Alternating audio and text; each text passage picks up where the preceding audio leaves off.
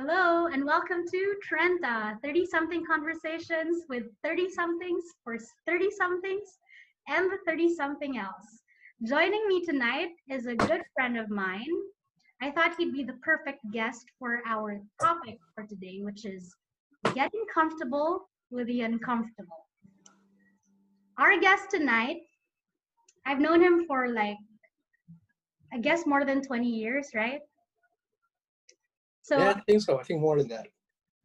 yeah, more than 20 years. And as far as I can remember, he's always the one who's never ashamed to ask uncomfortable questions.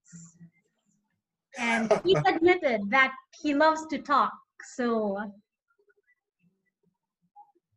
ladies and gentlemen, Mr. Lloyd Besson. Hi, Welcome. Paige. Hello. So, I started my first episode last week and I asked my guests to give their ASL. So, you don't Ah, mind? Would you give your ASL? hi. My name is Lloyd. I'm 31 years old. Obviously, I'm male, and I live in Tokyo. All right. Speaking of Tokyo, okay, I wanted to start since our topic is, getting comfortable with the uncomfortable. I wanted to start about your journey to Tokyo. What brought you there? And I know you're celebrating your ninth year there by what month this year? About Like nine? soon, right? I think in 2 months. Yeah. Yeah, in 2 months. So take us through your journey to Tokyo. I mean, right? Like it was very. I think moving to Tokyo for me wasn't anything special. It was all luck, right? Mm-hmm. So we were 22, 1 year after university, and then you were in law school, Mm-hmm. and I was living in Makati next to work, Sipa lang. and yeah, Sipalanca, right? And right across from my street was AIM. Mm.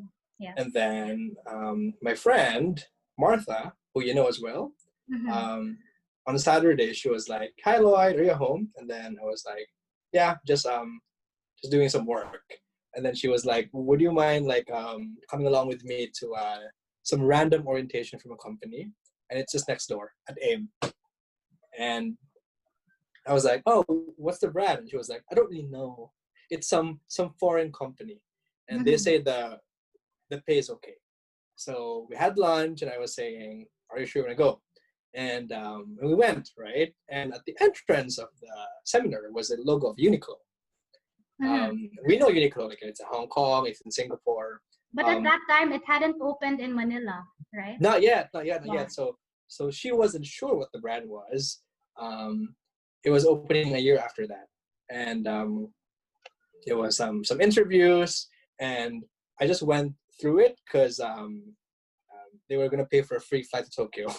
The idea was if you're gonna pass through the whole interview process, they're gonna fly you for a week in Tokyo for free flights, free hotel, free food, blah Mm-hmm. blah, and then after the whole week, you might get a job offer. Mm-hmm. The idea of like getting a job offer when like 500 Filipinos were applying for it and they had applications across like 10, 15 countries, it didn't make sense, right? Like, whatever, like, let's just do this for the free trip. Mm-hmm.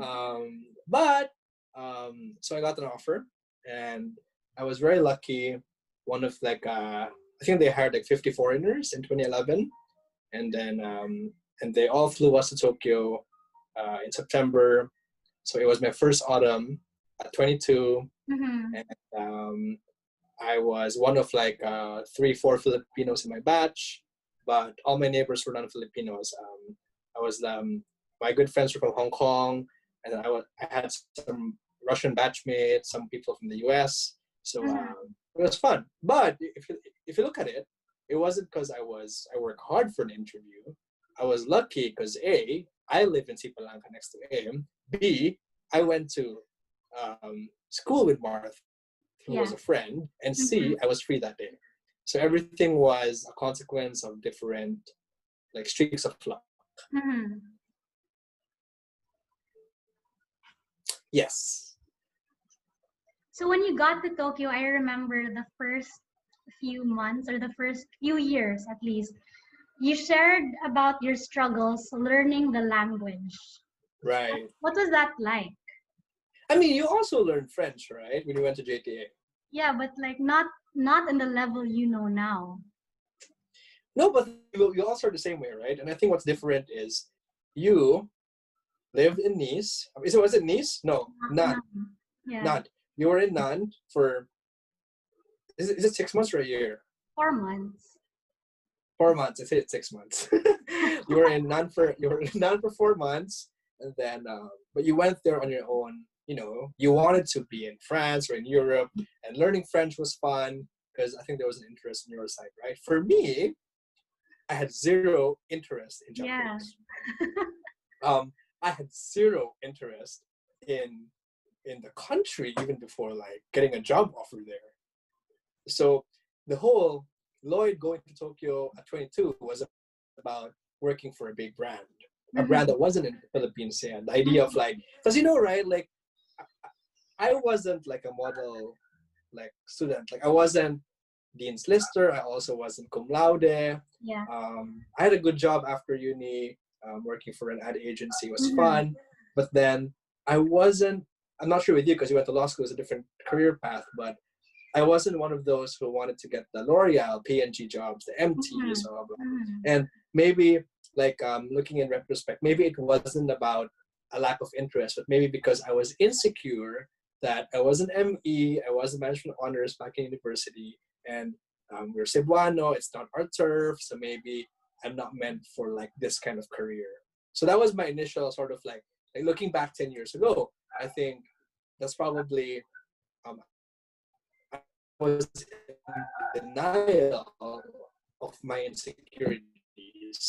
So I was telling myself that I didn't want the big job chance for me to get that like type A sort of like nice job in my resume. I'm living overseas at an early age. It's a good salary, hopefully at some point. Blah blah blah. So I was looking at Japan only as a career discussion. Like I was here for a career. I wasn't here for Japan. I wasn't here to learn the language. I wasn't here to get something from it, you know. So that was probably my mistake. But it was a very, very hard mistake because I had a hard time learning. So I hit the wall. I wasn't enjoying learning Japanese. I never met local friends. I stick to my friends. We only spoke English. Yeah. We would skip classes. I cannot do my Japanese homeworks. That's what I did in France too. We skipped classes, the language classes. But look at you now, diba? Like you're so fluent in Japanese. No, so it's also funny, right? Because it's really funny because people would ask me that. To all your listeners, whoever they are, if they've been to Japan, they know that people barely speak English, right? You've been to Japan. I mean, we were hanging out like 2 months ago. Yeah. But many foreigners who've lived here for more than like 5-10 years, if they're an expat and they work for the big tech firms, the Googles and the all the Netflixes of the world, they don't speak any Japanese, and they live here for like 5-10 years. They live in Japan. They work with Japanese colleagues, but for some reason they never learn Japanese. So when people ask me, "How did you learn Japanese?" Again, similar to me getting a job, I think it was just necessity because I was working for a Japanese company. Yeah. So I had really zero intent to be fluent in Japanese. I had no interest in it. Like, but looking at it out of necessity, which worked out for you in the end. I know, but then I think it's something that what's this this talk again? Like being comfortable with the uncomfortable, right? Yeah. So I think that's something that I would tell my younger self. It's like when you're in a state of uncomfort, it's more of you're uncomfortable because you're not sure what the end outcome would be, right? but I guess an educated understanding of what outcomes are out there for you, uncomfortable things don't necessarily have to be. I think That's, you're only uncomfortable when you don't know what output you're getting out of it. yeah. So I was very uncomfortable learning Japanese because I felt it was useless. It was like, I'm only learning Japanese because I can't order food. Or I'm only learning Japanese because nobody understands me, I can't make friends. But then looking at me now, I'm learning Japanese because I have 1 in 100 chance of being that one foreigner who can speak the Mhm. language. So it's like, I think the mindset was something that took time for me to get. And I think it's also kind of related to, remember we shared our thoughts on Tim Ferriss's vlog on being a specialized generalist. Like you really have to try to find your. Yeah. But then it's so hard to know what you want, right? That's true. Like But for then, you, I guess you're very lucky because you knew early on you want to be a lawyer. yeah, then but now I'm unsure what type of lawyer I want to be, right? Right. But then the general path, right? So I think it's the same conversation, right? Uh-huh. So be a generalist enough to be flexible and adjust to what the needs require you to be, but then be specialized enough to have a unique space where Yeah, you feel confident and you feel that it's something that nobody else can do better than you, right? that's true. Yeah, and that's super hard to get to. Mm-hmm. It requires a certain level of self-awareness and dedication to what you want to improve on or what you want to learn further. And I think to this topic today on your podcast, it's the tolerance to be uncomfortable. That's true. Is it the right word? Do you say tolerance? Is it right? Yeah. You the yeah, I guess. Or maybe acceptance as well. Right. No, but then accepting comes after you've tolerated. Mm-hmm. Mm-hmm. Yeah. So it's a struggle, right? Like growth only comes when you're uncomfortable. When you're uncomfortable is when a unique when something unique, when your output becomes truly yours and is uniquely yours, is when you've grown enough to a level, um, and you've worked hard to a level that people don't usually get to. Mm-hmm. Yeah. I want to go back to the one you mentioned about landing that 1 in a 500 chance of a job in Japan, Right. knowing at the back of your mind that you weren't really a top student, you weren't, Right. etc., etc. Did that did getting into that program push you even more to prove yourself when you got to Japan?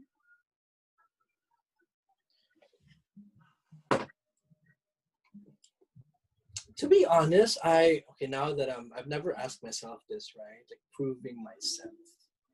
Um, no, I think the first 4 years were survival. It was for survival. So I don't think you have mental energy. Like it's very very hard to explain to somebody else like what I've been through. Mm-hmm. And this is probably why I have a very big sense of like I have a very strong bond with my colleagues, the ones who Mm-hmm. went through it with me, Yeah. because it was an experience that was very emotionally um, would you say harassed? Like it emotionally harasses you. Like it's an emotionally scarring experience. Mm-hmm. Um, and sorry, you were asking about did you want to push yourself, right? Like Yeah. because I wasn't. No, but the problem was when we were all here in Japan. Yeah, sure, fine. The interview, right? So when we every interview, I was with 20, 30 people. Singapore, so they were all from the top schools, right? Like HKUST from Hong Kong, NUS from Singapore, and then like, fine, we're from Ateneo, it's a good school, but then in the general scheme of things, Ateneo is not in the top few hundred, right? Yeah. And they're all like Asian, they're all Asian schools in the top 100. Mm-hmm. So I had that complex in the first few months, but then when you get here, when we all got here, there was no time to think about that. Because can you imagine, like you, right? Like imagine you have a doctorate in law, and you are now specialized in a particular kind of law. You've worked a few years, but then tomorrow somebody tells you you have to work in the ER for COVID patients. Yeah. Right? I think that it was that bad actually. We really had no time to think about our It was laurels. you were really thrown into Yeah, it's like arena. all you have to do every day was work your ass off in a Mhm. fucking store where nobody speaks English, and they're like asking you for the most menial, shitty things, but you can't do anything because you can't speak Japanese. Yeah. Like, it was very degrading, very like you would lose a lot of self-confidence just going through that. But I feel because you lose everything, you reach a point where you have nothing left anyway. Yeah, nothing left to lose. And Nothing nowhere left to to go but lose. like up. I know, like whatever effort you do is a step up. No matter how low So, you've been, yeah. it's a step up, right? Mm-hmm. So I guess to your question, which sorry, it was a very long segue. There was, I think, again on theme with your podcast show today. When you're in an uncomfortable state, I don't think most people would have any mental energy to think about menial things like your insecurities and your successes. Or I think it's really a survival mode. It's Mm-hmm. quite, I think it's quite basic. It's like it wasn't like food or shelter or security, but it was more like if I lose this job, what's You're going next back. for me? Sort of. You're going back to the Yeah, I know. Like a failure. You're going back a failure, right? So it was like yeah. So I guess there was no mental energy to think about that at all. I remember also we talked about you being faced with the issue of ageism in Right.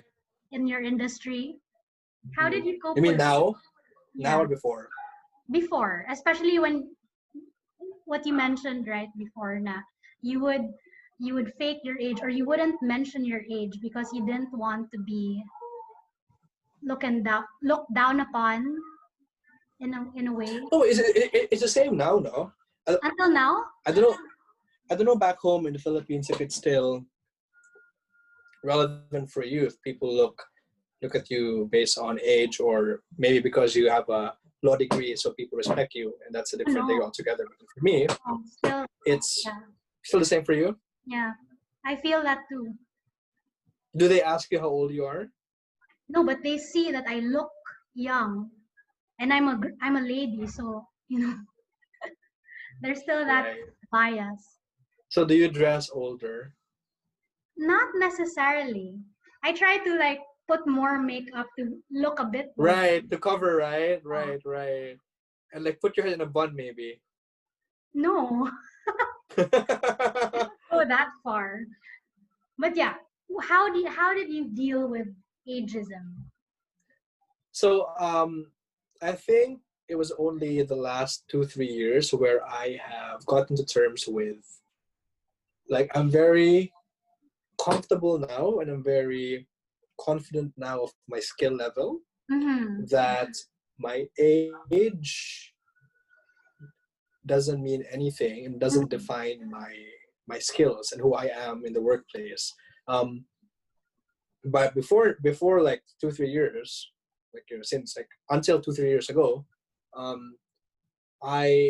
when I was still in Uniqlo and I worked there for more than 7 years, because of that, I was very scared to leave Uniqlo. I was unhappy in Uniqlo, but I was very scared to leave because I did not feel that there's any other job that will hire me for a good position with a good pay for someone my age. And I was 27, 28 back then. And that's mainly true. But so what's different in Japan versus, I guess, overseas is, I'm not really sure if it's always done overseas, but here, when you change jobs before you get an offer, do you know that the firms would ask for your payslip? Your last payslip? Yes. What? So that they can match? Yes.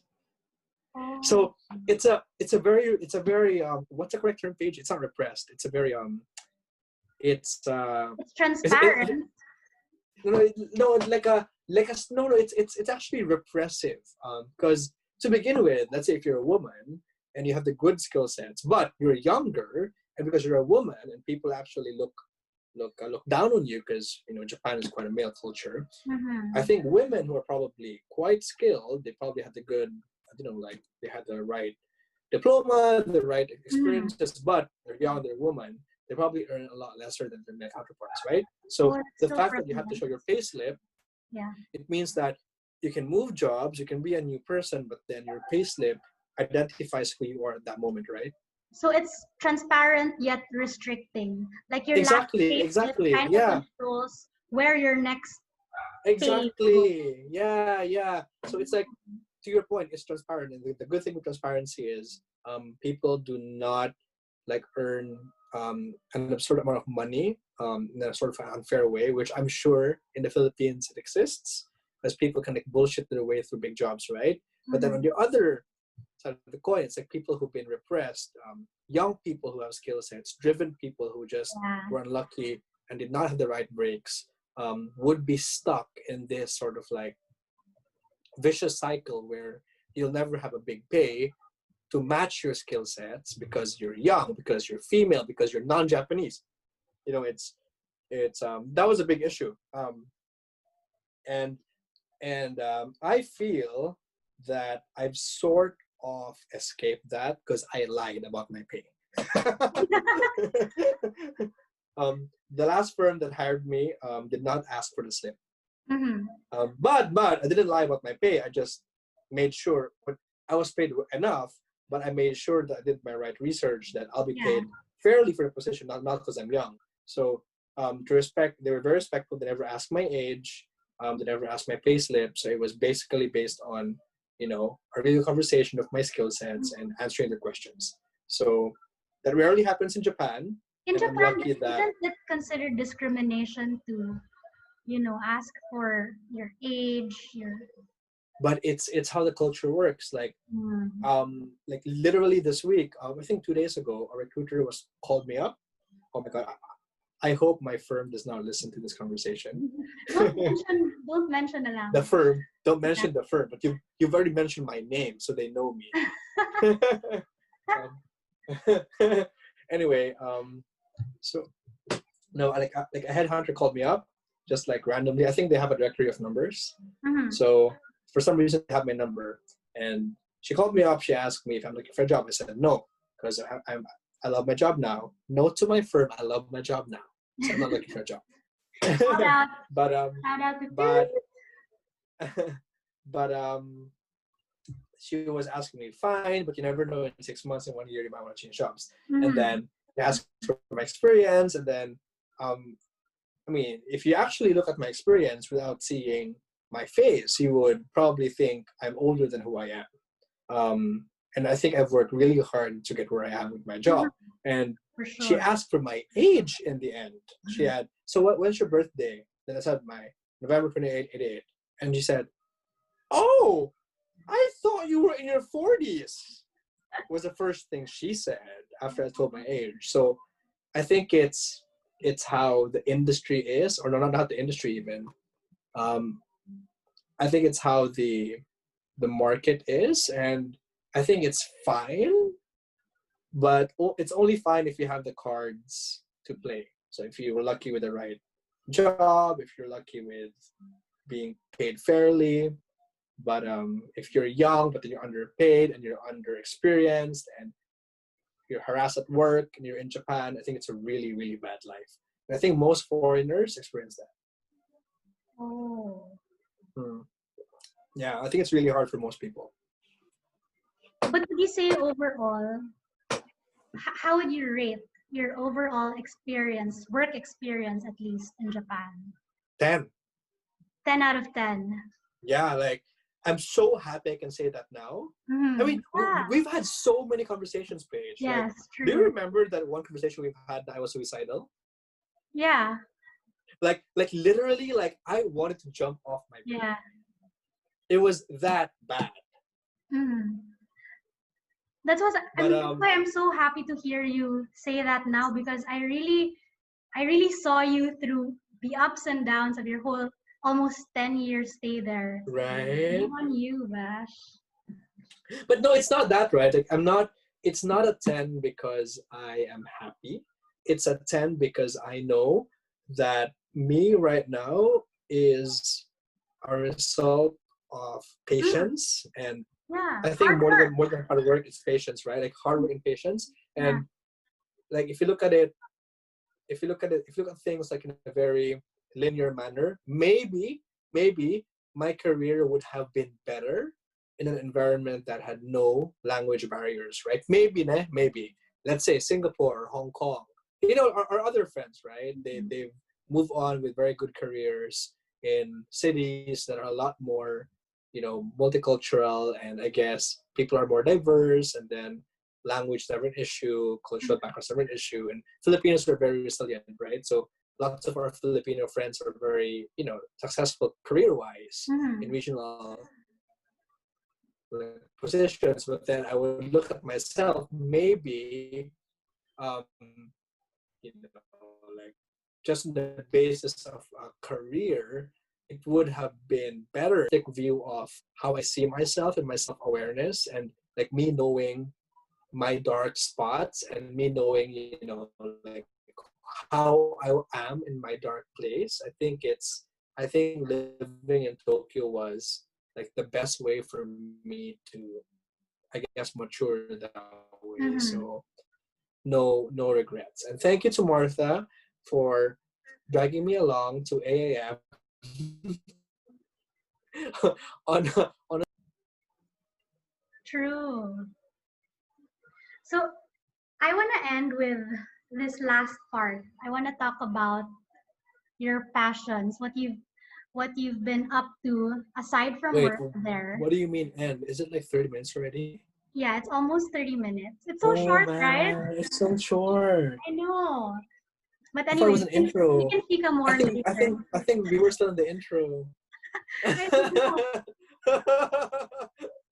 I should cut my spiel too. I think it also. No, I think it's not enough. But I think podcasts should not be more than 30 minutes. So Yeah, I'm just trying this out, but whatever. So I read Mangood. I know, was it read or I listened to a YouTube video. Some Buddhist monks. mm, They say that suffering is because you're not being comfortable with the uncomfortable. And how to be comfortable with the uncomfortable is finding ways to be comfortable. So like let's say when you're stuck in wait, can you traffic. say it again?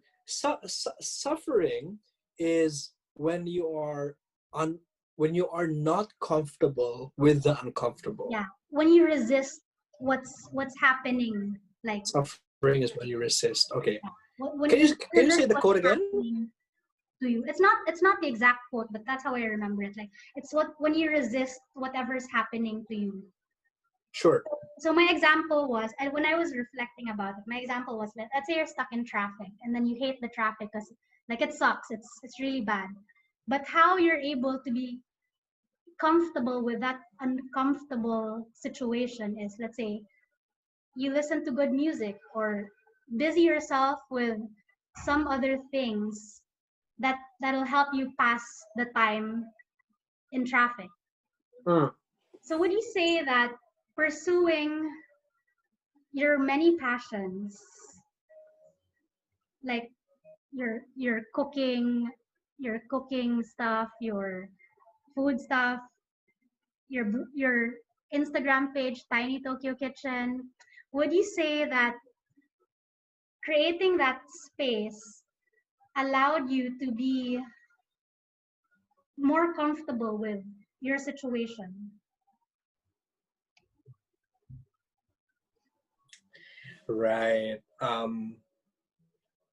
Or was it rather a I'm not result really of sure not which being, one. or was it rather a result of being comfortable, that you've reached a level of comfort in your life in Japan that you had time to pursue those You know things? what, Paige? I think it's the former. I think you're right. So when you're very uncomfortable, right? So back to what you were saying at the start, right? It's like some people, like I think the whole Tim Ferriss thing about unknown and uncomfortable and building your own unique space. I think some people are very okay with, I mean, not being mean, right? Like a mediocre life where it's where I mean, it does sound mean, like not mediocre, but some people avoid uncomfortable situations, like they Mm, avoid learning, and you only learn when you're uncomfortable, and you only yeah, learn when you do something you've never done, right? that's so true. So, but to your point, when you're uncomfortable, I think you're right, because when what the monk was right, because when you're sorry, you're saying passion, right? The the the mental state when you're uncomfortable is very insecure. Mm-hmm. It's like you are not fucking sure who you are. Like, Mm, who am I? A, as a being. B, as a Filipino living overseas. C, as a single gay man. As a Filipino as well, as a minority. mm-hmm. Um, as a non-Japanese. As a professional trying to build my own space. Like, there's so many levels That's of discomfort. uncomfortable in so many levels. Yeah, and I think that level of comfort actually gives you more space to be aware of things you want to do. It's Mm-hmm. like, because there's so many things that you can't do and you can't control. Like, you can't control your career completely, because your career is based on people promoting you, or people, I guess, like resounding with your the same values, that they promote you and that they want you to be part of them, blah blah. So it's not about you, right? So you can't control that space. But then what you can control is your hobbies and the things you spend your time with. So when you're actually uncomfortable and you're very insecure, tuned to thinking, what are the things that I can do and I love that I can control? Yeah. And I think that led me to so many discoveries about food, about Mm-hmm. I learned to love wine, like on my first 3 years in Japan, because you just pay money, you learn wine. Mm-hmm. So it's like I learned to live well by traveling a lot. I spent so much money in my 20s, like traveling and eating out and just Mm-hmm. wasting shit loads of money on consuming different shit. But then, Artisanal stuff. A, like I would have told my younger self to save more, fine. But then B, if I wasn't spending that much, I wouldn't have led to a level of awareness that I have right now. Mm-hmm. So I do not know if that answered your question, but I think it did. Yeah, exactly. Like it was really about being able to create those little spaces in your daily life Right, right. to feel more comfortable with how you were living your life at that point. So maybe no, like to your point, to this. I mean, I know it's gonna end, but I think it's interesting that what if Paige, the people who are the most self-aware, aka the people who have the most personal hobbies, the ones who have very strong passions in life, are people who have been living uncomfortably.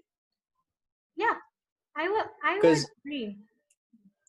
right, it's like it's maybe people who know what they really want became who they are because they've been through so many uncomfortable situations where they did Mhm. not fucking know what they want in life, right? Uncomfortable situations and willing to go through those uncomfortable conversations. Right. I mean, yeah, there's a similar sort of like discussion on growth, right? It's like it's the more traditional discussion. People talk about like growth mindset. You have to be Mhm. uncomfortable, you have to grow, but then people rarely talk about the personal side now. Yeah. You discover yourself, you're more self-aware, you're more driven with your passions, you're more, I guess, like really enjoying life. That side maybe as well is linked, like the growth and comfort, blah blah. I mean, maybe they're all linked together somehow. Mhm. That is so true. Like, look at you making your blog, and your podcast, This is just all making because of yourself you. uncomfortable. Yeah. So speaking of growth mindset, I wanted Wait, to are we done? Like, how many minutes now? yeah, we're 35 minutes, but okay lang, no problem. I just wanted to use the remainder of the time to kind of give a glimpse of our passion project because you talked about growth Oh, mindset. So, would you care to share some words about our passion project that's upcoming, and hopefully by December, what was that? December 27, 2020, we'll be able to launch. I think it was 27. Yeah, for some random reason, I think it was 27. You said that. Um, no, there's no need to talk about that. It's gonna jinx it, no? No, I just want to document that at this point it's in the works. Like we actually were able Sure, sure. to to And I think you know what? Okay, so interestingly enough, that you said about being uncomfortable is I felt that way about. I've reached a certain level of more parang sort of like professional discomfort. It's like it's like fine. We're in our 30s. We're both 31. We're turning 32 in 6 months or something like that, right? Oh my God, we're turning 32 in 6 months, man. mm-hmm. It's crazy. We're 32, but then like we are just like working. It's like we're just hamsters on a wheel. We're turning the gears of time, turning the gears of society, and just like making bureaucrats earn the money, and then we're part of the whole cycle. It's like you're one of them, the whole rat race thing. And then I'm very uncomfortable with that because I Mm-hmm. feel like as a Filipino living overseas, as educated, like young millennials who, I mean, we are products of a public high school education Yeah. that has, and we both went to the same private, snooty, Yeah, we went to the primary same schools school from playgroup to college. to high school. I know, Yeah. yeah. We went through all the same schools, and then I think I mean, not that I'm fully supportive of the government, but then I think the public institution that has molded us, to be who we are, Mm-hmm. and it is a bit. I think it is a bit like embarrassing to say. Personally, for me in Namurag, I never really did anything to give back. Mm-hmm. And it's guilt, but guilt should never drive you in what you do. Guilt is not the right motivation to do something because Mm-hmm. it's quite passive. But Yeah. then guilt opened me up to the idea now. You were saying about earlier, right, Namurag, um, your own insecurities, not being a top student, blah blah. But now it's on the other way. It's on the other way around. Like I'm insecure about my securities because I'm very comfortable. I'm living a very good life, That is but so I'm very insecure because I'm not giving back. mm-hmm. Um, and it's not guilt anymore. I think it's more of like a liability or like a responsibility to do something. And Mm-hmm. it's not like a leadership thing, but it's more of just like I'm not an activist. If you noticed, and I'm not sure if you are. You probably are a bit, but I then guess I'm I'm not more very an vocal optimist about than you. right. I'm not very vocal about my own personal beliefs about government and how we should all run things. But then I think as private like citizens, we all have Mm-hmm. a role to play, and Definitely. that's where our passion project comes in. I think Mm-hmm. it's a right time. We have the resources. I mean, also financially, we can do things if we want to. Um, so I think we are in the right place to actually give back.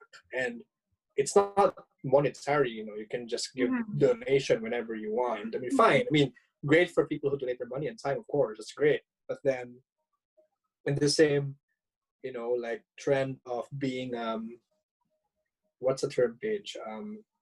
Not destabilizer. What do you call the like Ubers and the Googles of the Nonconformist. world? No, what are they like the Googles and the Ubers and the Facebooks? Disruptors. Oh, Yeah, like like disruptors. Like it's good to use your time and disrupt something. If you really want to give back, give back full force. uh, So that is a glimpse of our project in 6 months, which we hope will be launched fingers crossed. And you know on what you December said was 27th. really sorry. On December 27th. Yeah, on December 27th. So watch out for it. I love what you said because it's really in line with one of the quotes that a law professor who's also a Jesuit shared with us in law school before. which really stuck with me through the years. No, it's about bagabag, this Mm. being disturbed. I don't know if it's a Wait, Jesuit. bagabag is Tagalog? Yeah, it's Tagalog. I don't know if it's a Bagabag. Jesuit value, but those words really stuck to me. Bagabag na when you're in a position of say influence or power or at the very least security, Mm. don't settle for that feeling. Always have that room to be disturbed. Always have that room for bagabag because that's where Mm. you will find out that you can do more, or you can pay it forward, give more to those who have either served you or to those who haven't served you but you're called to serve. It sounds Hey, cheesy, Paige. but it sounds Paige, cheesy, but like, yeah, is sorry. bagabag like is bagabag, what is it, a verb, an adjective, what is it like? What is I it think it's a like in noun Russia? that means I don't know lang, or I'm not a Tagalog expert, but like bagabag, I associate it Hello, with me being too. disturbed. Being Is it disturbed. like empathy? No, it's No. not necessarily empathy, but that feeling, Conscience? maybe conscience. On But that side, no. So it's on the value then, like values and conscience and like principles, something on that line. yeah. But I've always Right. associated it with being disturbed. So you can't just settle for Mm, you being comfortable where you sure, are. sure. It's always that internal check in you Mm, to, I don't know, to do more. Because mm. with the Jesuit value of magis, stuff like that. Right, yeah.